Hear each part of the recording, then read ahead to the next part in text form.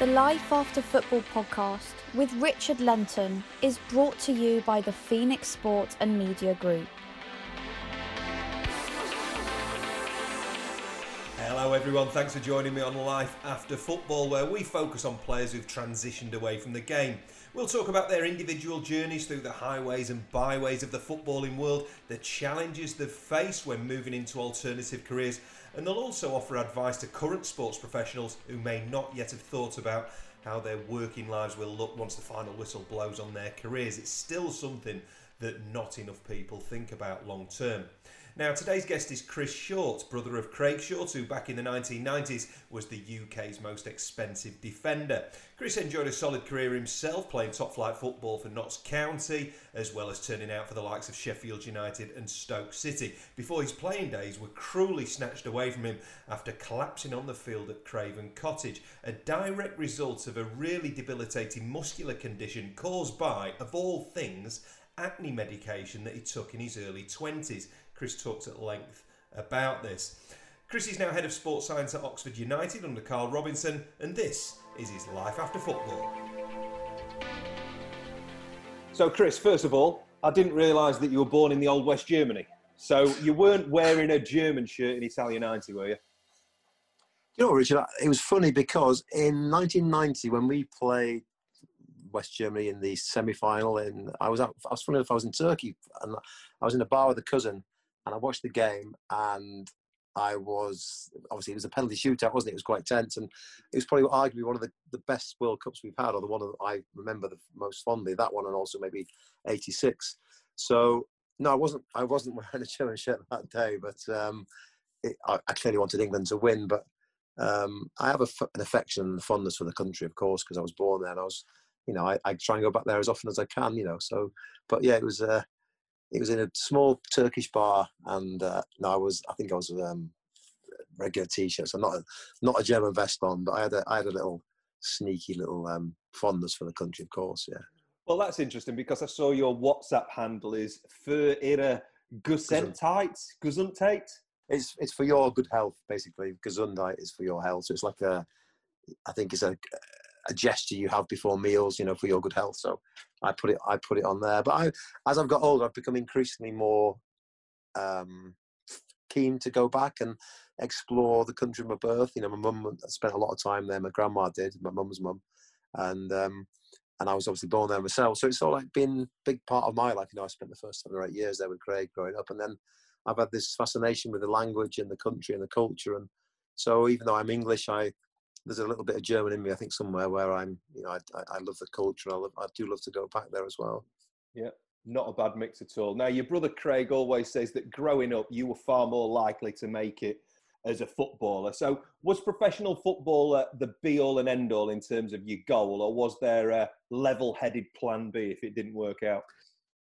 I think it was at the time, Craig and I, obviously, we came back to England when I was probably 7 or 8 years old. Craig was maybe a little bit older, and I went to a school in New York, or not far from Pickering. And it was like, at the time, I remember speaking to the careers teacher saying, look, I want to be a professional footballer. It was almost like sneered at or laughed at. So I wasn't really given that much encouragement from school, although I think my dad and my mum both secretly thought we had a chance. But at the time, living in a small market town, the opportunity wasn't there like it was now. So it was more of an aspiration or a dream, but without any real understanding of how you sort of get there. And we did get there, and it was more through sort of good fortune than a planned route, really. Mm. Was there anything else that you had in mind that you could potentially do if it didn't work out? I think one of the routes was, I think we discussed, Craig and I were maybe down the PE teacher route, or maybe something physical. Even the army was maybe, bit of an interest to us both, something physical.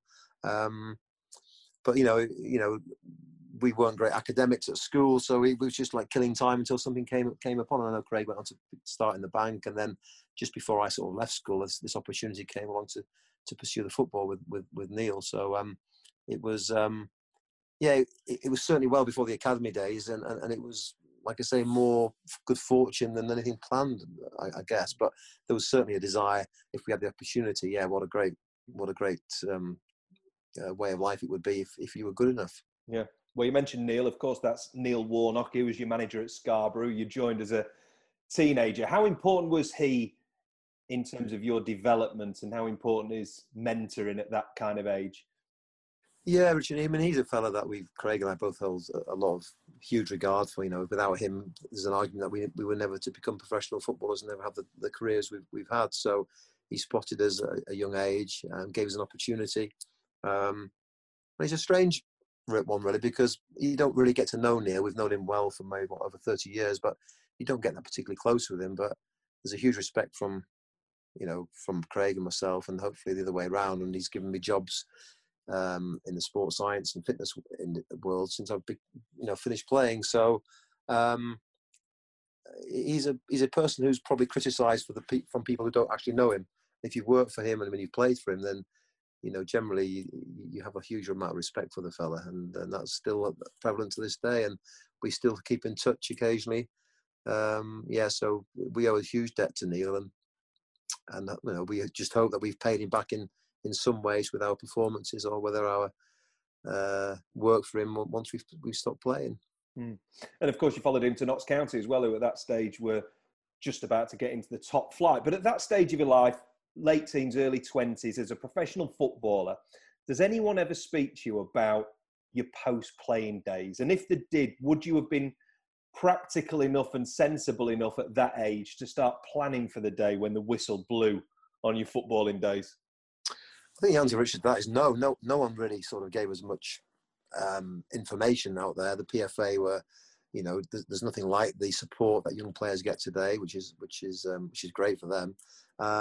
And as a 19, 20-year-old kid, you don't really think about when you're 34, 35. That was a light years away, and you just enjoyed doing something that you love doing, and being privileged to follow your dream as a kid. So I certainly didn't even think about the future until probably things started to go wrong, or you started to creep up to the late 20s where I should start doing something here. So there were various courses that the PFA would offer, but I look back and think maybe it was an opportunity where I could have done more in my time outside of the game. And that's my advice to people now, is to try and look at the opportunities that there are, because it does come around very quickly, your end of your career, and hopefully you've got a long life after that to pursue another career, if you will.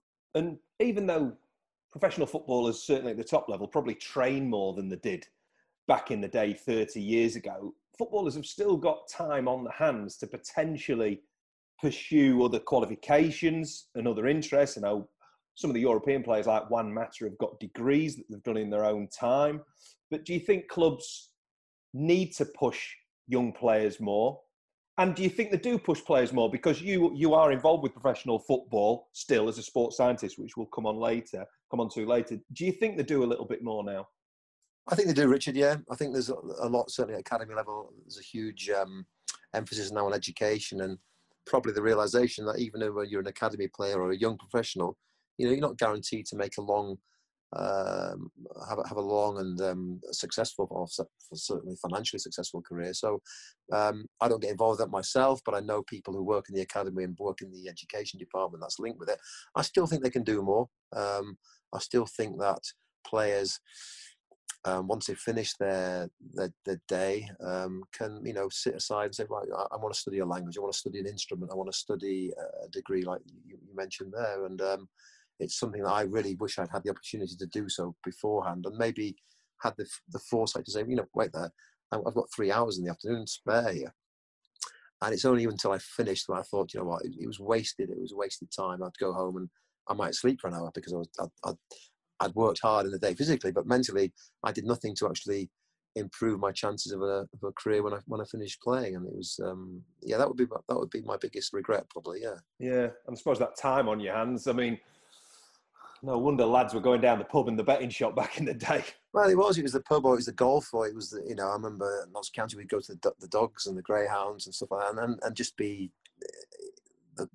having a bit of extra cash in your pocket for the first time in your life, being with lads who were similarly minded to yourselves, and you were away from home for the first time, so it was a socially great time, but probably didn't use it efficiently enough at all. Certainly I didn't, and I think a lot of people are the same. But now it has improved for sure. Yeah, but I would really push that home to people. If you've got 1 hour a day, a spare hour, you can do so much with that time. Yeah. 20 years old, you joined Manchester United on loan. How did that come about? Oh man, that's something I get at Oxford now. I get a lot of stick from the lads. So I'm a young kid. I go from a Division 4 club to Manchester United on loan. It's like no one goes to Manchester United on loan, not from a club like that. But it was almost like we played Chelsea in the League Cup, and I was a right back at Notts County coming through, and then we drew away at Stamford Bridge and beat them at home. And the second leg, I did okay. I had a reasonably good game. And I remember Dennis Law was commentating on the game, and whether Dennis had any sort of still connections with United because of his playing career there. And also there's a chap who was scouting for Manchester United. It was Colin Appleton, I think. But my name was linked with them, and about that they'd come to watch me on a few occasions. And anyway, at the end of that season, they offered me to go through to United, and I trained with them. I played in a few reserve games. I went to Germany, funnily enough, to play in a couple of tournaments, and that was the crop of people like Lee Martin and Lee Sharp and Mark Bosnich and Russell Beersmore, that sort of group of young players coming through. And so I spent a few months there, maybe 3 or 4 months, but it was one of those where, if United wanted to buy you, there was no ifs and buts. If you were good enough, they would have bought you. There's nothing to sort of there's no discussion needed. And clearly they had reservations about me as a player, and it never came to fruition. So at one stage I thought I was going to go there, and in the end I didn't do, and my career went elsewhere. But it was a good experience, to play, and to train and work with those players, and I guess it stood me in good stead. But it was a frustrating time. I was so excited, thinking I've got a chance, and at the end, probably not good enough, and it didn't come off. But it sounds like you took it in your stride, that you weren't completely daunted by the experience. I remember turning up at the Old Cliff training ground, and I had an old Mini Metro, and parking next to, I think, Mark Hughes or Brian Robson. They must have had a big Mercedes and a big Porsche. And I remember my mum, bless her, she'd packed me out this massive big pack out, which is on the spare seat next to me. And I thought, what the hell am I doing here? A young kid from Scarborough, driven across the Pennines to Manchester. And I thought, well, I'm here now, so you've got to give it a go. And I'm quite a competitive person in a quiet way, and so I was nervous, but I thought, well, let's give it your best shot and see where it leads you to. But it wasn't to be, but it was a huge step and a big gulf. But yeah, it was. I get ribbed from the lads at work now, the older pros, saying, well, that's a hell of a move, that, Schulte, a loan move. But yeah, it didn't come off. And looking back, it was, if I was good enough, they would have taken me on a permanent deal, Yeah. But you did play top flight football under Neil Warnock, who you've mentioned, at Notts County. What was the highlight or kind of best memories of being a top flight player? Or was it just the fact that you were a top flight player? I mean, look, obviously it's the Premier League now, and the game has changed dramatically, as we all know, with the stadium and the facilities and the coverage and all the things that go with it. But, I spent only 1 year in the top flight, so it was a great experience, and it was a proud moment for myself and obviously for my family. Unfortunately, the year we went up, we came back down, but we acquitted ourselves reasonably well in certain games. We made it difficult. I remember we played Man United at home and we drew 1 each. Maybe should have beaten them. And to be playing alongside my brother was great, and to play places like White Hart Lane at Goodison Park, and it was a good experience, and probably as a young kid you don't really appreciate it really at the time. You take it in your stride to an extent. As you get older, you probably look back and think, oh well, I can't have been that bad, or did okay. But sadly, I never got the chance to play back in the top flight again. But yeah, at least I did it for a year, and it was a competitive environment, and obviously a huge step up from the league below at the time, and certainly from 18 months previously, being a young kid at Scarborough. So yeah, it was a good time. Yeah, it was a good time. Yeah. And I think you had 5 good years at Notts County, 3 good years at Sheffield United, and then you joined Stoke City. I think you would have been 27, 28 at this point. So September the 8th, 1998. You played really well for Stoke, I think, as an attacking fullback. But tell us what happened in that game against Fulham at Craven Cottage. Well, it's a long route, Richard. Even before then, you know, there's a lot had happened previously. So, I mean, to cut a very long and laborious story short, if I can, I'd as a kid, I'd suffered with really terrible skin problems, and I feel quite strongly about the thing I'm going to say is, as a youngster growing up, you're very self-conscious. You go to different clubs, and it's it really affected me, my mental state. You know, I was very self-conscious, very shy. And then after a long period of time, I was given a drug, a very powerful drug to try and heal the condition, which eventually it did do. But it caused me a serious an issue. And just going back to the situation there, so I played in the game at Craven Cottage for Stoke, and I remember collapsing in the game. And I collapsed with serious muscle pain and weakness. And it was something I had at Notts County years before, and I was trying to manage the condition with painkillers and certain diets and drugs, and did a lot of research as a youngster myself. This is even before sort of the information that you could get on the website. So I was going to libraries, and looking back now, the drug I took, I've been told since that I effectively finished my career as a 28-year-old. But even before it started at 22, 23. The problems were starting to show then. So it was a really, really difficult time. And yeah, the game at Craven Cottage, I think we were top actually with Stoke under Brian Little. I was playing wing back, and then I knew something wasn't really quite not right, and I collapsed in the game. And that was really the end of it, really. I tried to come back after that, but I was never the same. And yeah, and I spent a lot of years trying to work out what it was. And eventually I got there in the end, but my career was finished, and it was a shame. But it was a distressing time because it was something that you couldn't actually see. There was something clearly going wrong with my body, and as at the time my game was based on speed and fitness and power, and it was something I couldn't do, and it was so frustrating. And when I packed in at the end, as frustrated as I was, it was almost like a relief because I didn't have the pain anymore, and it lasted about 15 years, which was difficult. Yeah. So it was physical side effects brought on by the use of the drug as a youngster, or did you carry on taking it? Yeah, so I took the drug, Richard, when I was 21. And then within 6 months of finishing the course, I started to get symptoms, which were side effects which had been explained, which you could get, you know, more sort of aesthetic side effects, you know, change of your hair, hair texture, dry skin, things that, okay, I could deal with that. The side effects I wasn't told was that it can cause serious muscle weakness and pain in athletes. And I think since then, the information is clearly out there that this is one side effect that you've got to be mindful of. Now, I wasn't told that. And they were the very things that affected me in a very serious way. And I got to the point where I couldn't get up the stairs without having excruciating pain in my quads and my arms. And you know, as an attacking fullback, that's not the sort of thing you need, you know. So it was so difficult to manage, and it sort of led me down the route of sports science in a weird way because I wanted to find out what was going wrong with me, and no one could pinpoint it until, you know, many years later. And by that time, I couldn't go back on an insurance claim because you had to prove that it affected you within a certain period of time. So.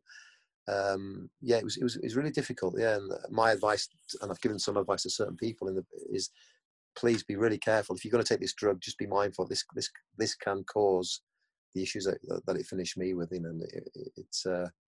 I think people need to be aware of that. Yeah.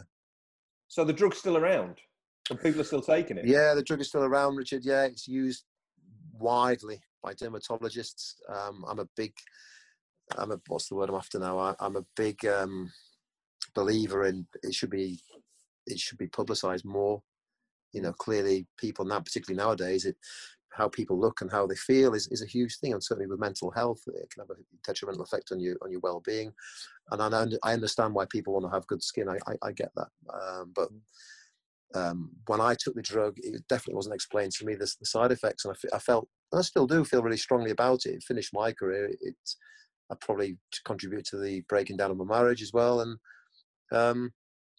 it's yeah, it was tough. And so I think it's really crucial that people hopefully, and if I could help one person in the future, then it would be something. But yeah, it's I mean, I think the last time I counted was about 41 or 42 different people I went to see to try and get an answer.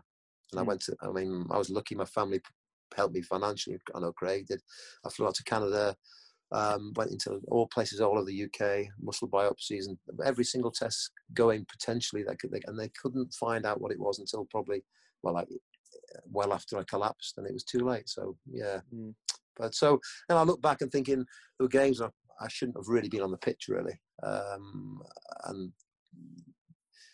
as a professional footballer, most players, I think, get nervous before the game. If they don't, they're either very lucky or they're probably not telling you the truth. I certainly got nervous because I wanted to perform and I wanted to play well.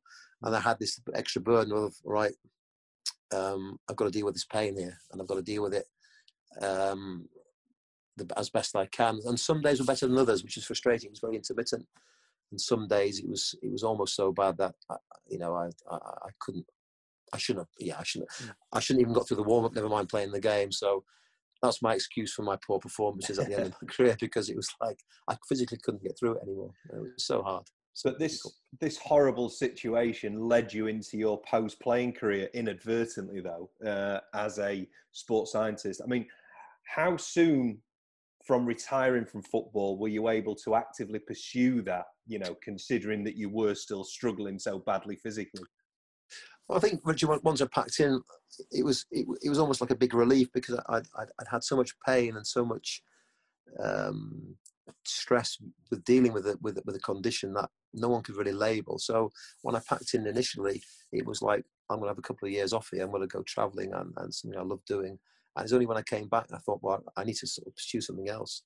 And going back to when we first had the conversation, where I wish I had studied when I was playing. Obviously I didn't do.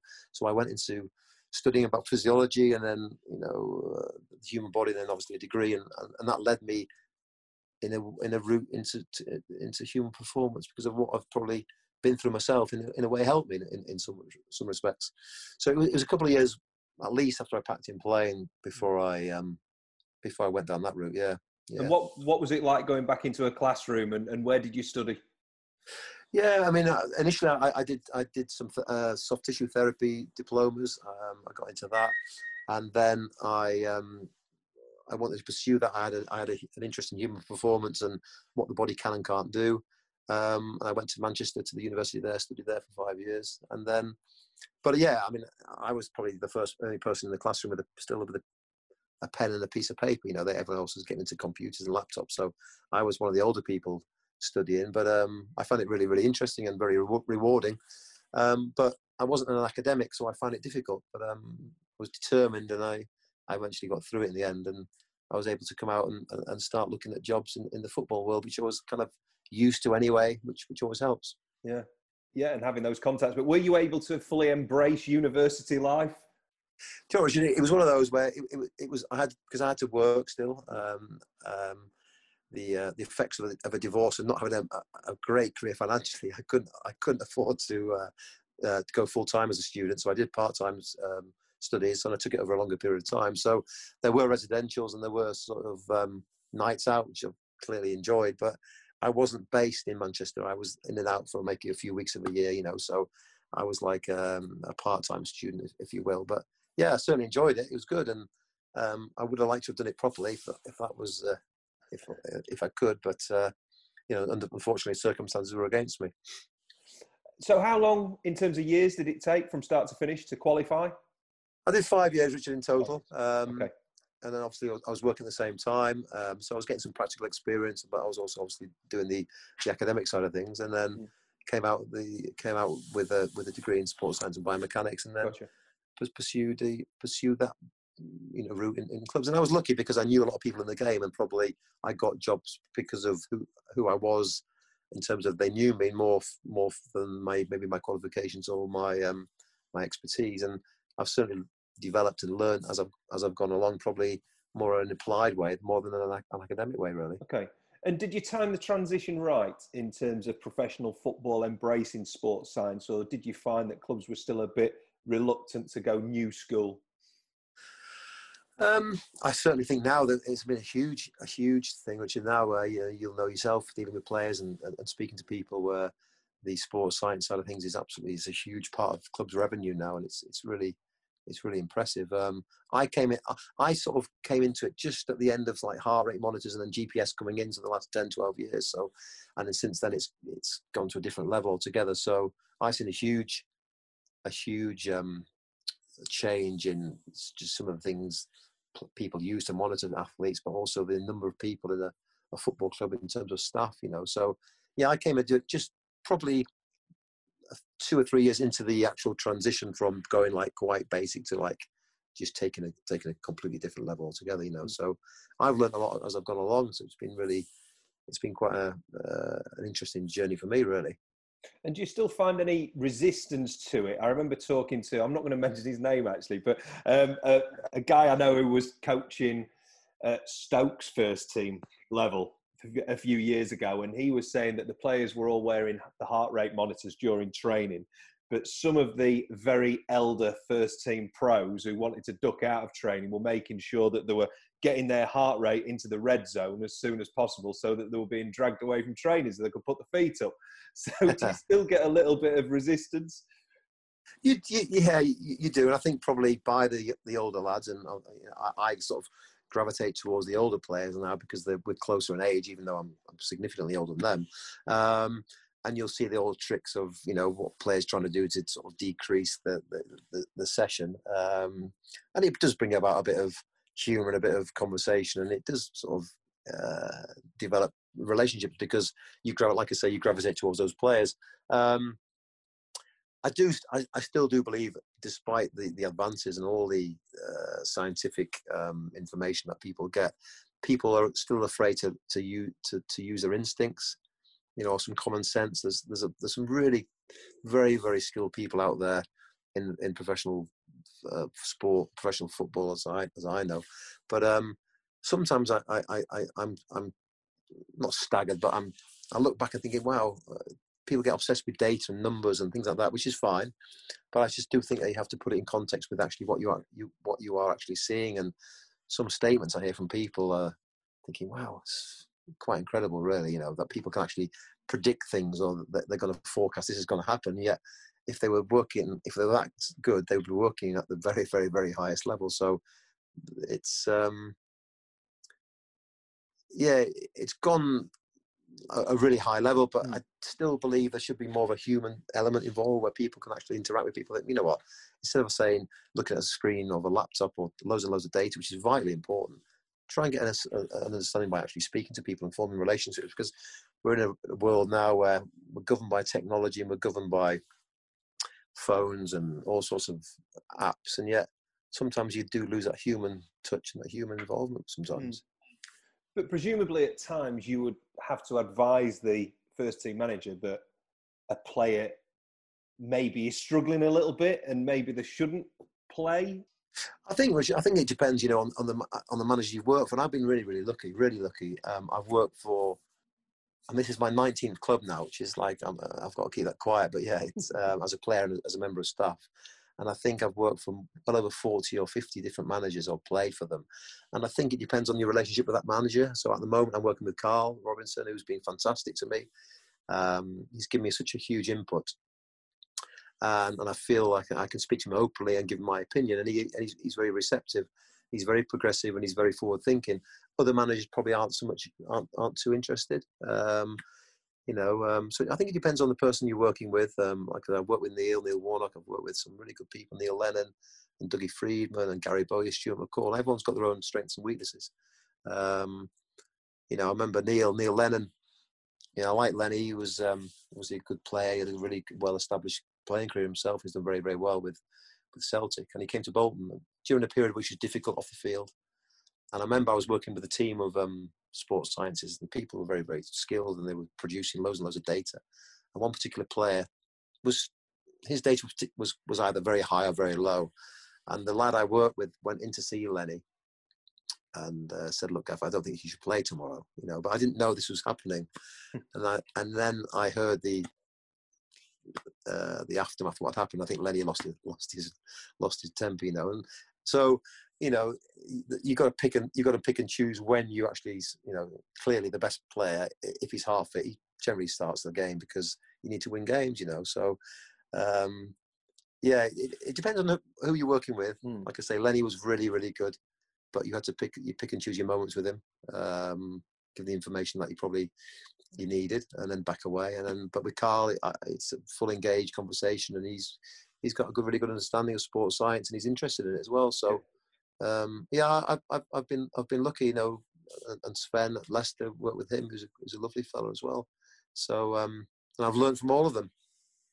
So, which has been great. It's one of the benefits of being moved on in the football world, or you move on yourself, is that you actually work with lots of different people, and you do learn from you learn from them. Neil Lennon was a brilliant speaker before games, and so was Neil Warnock, and then other people have different strengths as well. So it's been good. Yeah, it's been rewarding. Yeah, and it's obviously not a one size fits all approach for clubs at different levels, because you've been fitness coach, a sports masseur, strength conditioning coach. Is your specific role budget related as much as anything? And are you sometimes a one-man band and sometimes part of a team? Obviously, the higher up you go, there's a greater budget for people. So, I think at Bolton, I was working in a department. There might have been 15 people in the sports science department. So, which is great, and you can get more information, you can do more things with the players, but sometimes you've got 15 people with an opinion, you've got 15 lots of data and information coming in at the manager and at the coaches, and sometimes you think, wait there, let's just filter some of this out and say, right, the manager probably has got 115 things to do that morning before training, or even after training, and you might have to give them information that you have to make a quick decision upon, so sometimes less is more sometimes. I've also worked at clubs when I've done everything from the drinks to the sports science to the fitness, and it's been really chaotic. And therefore, you've got to you spread yourself so thin that potentially, you can't really make such an impression because you've got so many things to do. So there is a happy medium. I think there are too many people in certain clubs. I do believe that. That's only my opinion. And you've almost got people trying to justify their jobs by producing these huge, elaborate documents where really, sometimes the manager doesn't really have enough time to actually sit down and read it and then make an informed decision based on the information you're giving him. So, there's got to be. If you haven't got enough staff, then clearly it's impossible to do your job properly. And I'm very lucky at Oxford. There's quite a few people in the department. I work with a really good guy called Dwayne, and Amy's the physio, and we've got good people around us where we work with Carl closely, and obviously my brother's there now as well. So it works really well. And I'm lucky. And you're head of sports science at Oxford. So what would be a typical training day for you? So if it was particularly say like a Tuesday would be a busy day, Richard, where you've got maybe small groups. And now with the COVID thing, we've got to be a bit more savvy, where we've got to start making the groups smaller. And I think the biggest thing is organisation. So players will come in and they'll do various tests before training. Most people do a hydration test. They'll do some testing based on where they're at, really. So if they played a game, clearly it'd be more recovery based, and then they'll have different protocols for that. If they haven't played for a period of time, you can do some testing with them. So you might want to do some blood lactates just to see what the lactate is, where they are aerobically. You might then have a small group in the gym. You might have a smaller group outside. You might have a group off-site and maybe doing a recovery session. So that's when the staff or more staff is helpful. And then obviously you'll have a session outside. You may then have a recovery session after that session. Then you may have some extra individual stuff in the afternoon. And then you'll go through all the data and you'll analyse the data and make some observations and then see where they fit in relation to everybody else. And ideally, it's the people who aren't playing are the ones that you need to sort of probably look at more than probably the lads who are playing on a Saturday, Tuesday basis, because potentially they play, they recover, and there's not a huge amount you can really do with them. It's really the ones who are, substitutes, or ones who are, even in the squad, and mentally they might be frustrated, but clearly you've got to try and get some work into them, because when they do, there's an opportunity, they need to be ready, and that's probably the biggest challenge. So even though you've got a squad of 20 players, you might have 4 or 5 different groups within that 20, and it's how you manage that really. And I think most people would say the same as well. And presumably you work closely with injured players and on the rehab, etc. Yeah, I've enjoyed that. So here we have the injured player. They'll go through the recovery situation, either post-op stuff with the physios, and they'll come to a certain stage, and then I myself will take over, or Dwayne, my colleague, and then we'll sort of have a period of time between being fit to train to being ready to go back into training. So and that would depend on the nature of their injury and how long they've been out for as well. So we're quite good on testing at Oxford. There's several tests that we do with the players, and we can sort of gauge where they're at. And generally the injury record has been pretty good based on all the things that everyone does at the club, not just me. There's loads of people involved. And Carl's good. He's receptive to that, and he buys into that, and it makes a big difference, a big help. So it would depend very much individually on that player and how long he's been out for, Richard, really. And just finally then, where do you think the world of sports science is heading? Are there going to be any new developments? I remember a couple of years ago, I was working for a company who were developing a smart insole, which they were hoping would be a predictor of injuries moving forward. I think it's still moving on, but is that a possibility, do you think? And are there any other advances that you can see coming into fruition? Oh, well, yeah. I mean, I think the biggest thing is probably like that. If you've got a tool that you can predict injury, then that's a massive advantage. Clearly GPS is very, very good, and to an extent it's very reactive. You react on basically what a player has done or what he potentially has done over a period of time. Something like that, I've not heard of that one myself, but that would, I suggest, be the biggest thing moving forward, where there are certain things that you can use that would predict things. I know a lot of clubs use heart rate variability. I know a lot of clubs use other measuring tools to predict sort of performance. That'll be a way forward. I've seen in Germany, actually, certain clubs are wearing, I'm back to the heart rate thing, where there's a small device in the thumb, and they'll pick up heart rates on there, because I know a lot of the clubs who have worn heart rates wear the belts around the chest. And so many times you see belts coming off, or players ripping them off in frustration. It's quite an intrusive bit of kit, where if you've got something like quite small, like you can just fit on your thumb or something like that, or even on your toe, picks up a pulse, then that's one example of maybe the way it's developing. I still think the biggest thing is mentality. I think it's a huge thing now, with certainly in the world now we live in, with people's mental state and mental well-being. Why is it that some certain players feel better on certain days and not others? And is it their levels of stress, or is it the mentality, or is it what they've eaten over a period of time? So I certainly think food's a huge thing as well, and it's one thing I saw benefits with all my problems. The only actual relief I got from the pain I had was, apart from taking drugs to stop the pain, was the nutritional side, and that was a massive thing for me. So I think nutrition and certainly the mentality is probably the two biggest things now in professional football, in my opinion. Yeah. How did you change your diet then? What did you embrace? Well, so I mean, again, this was well before the internet, so it was like, unfortunately, I didn't have all the information there, but I researched and read,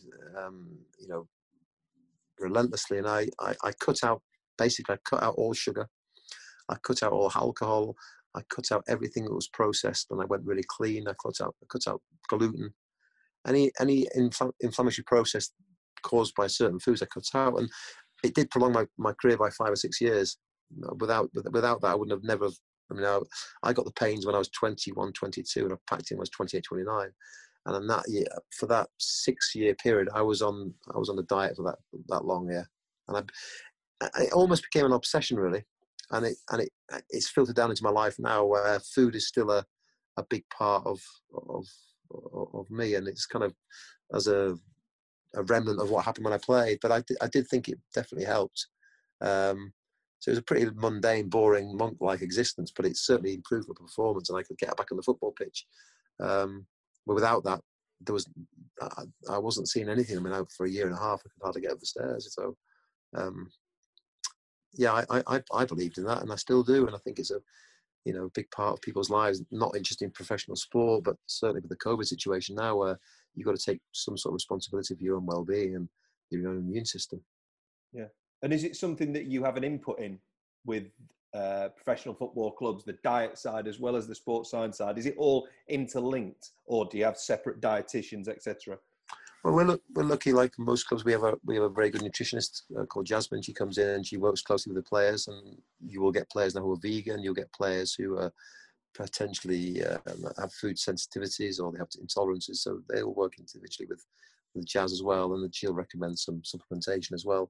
It's all now governed by Informed Sport, so you've got to take a product that is actually batch tested again, which is a bit of a challenge. But and I think a lot of players try and take something that will actually give them the magic bullet, and it's not that easy. You know, you can't say, I'm going to take this today, I'm going to feel $1 million, but it's not always that clear cut.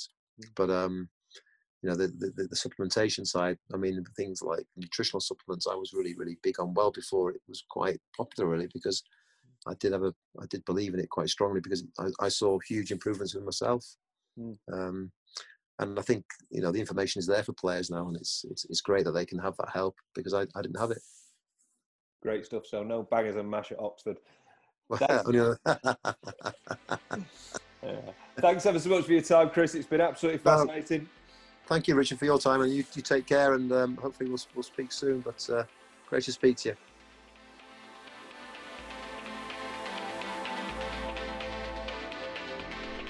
Great to talk to Chris, and what I didn't mention to him is that I also studied sports science, but unlike him, I did fully immerse myself into university life, and so the 3-year course was nothing but a blur, I'm afraid.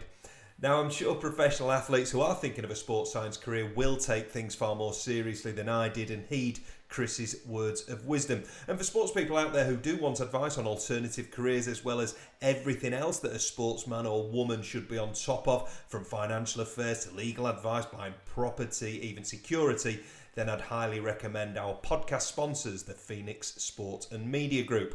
Thanks once again for joining me on Life After Football. See you soon.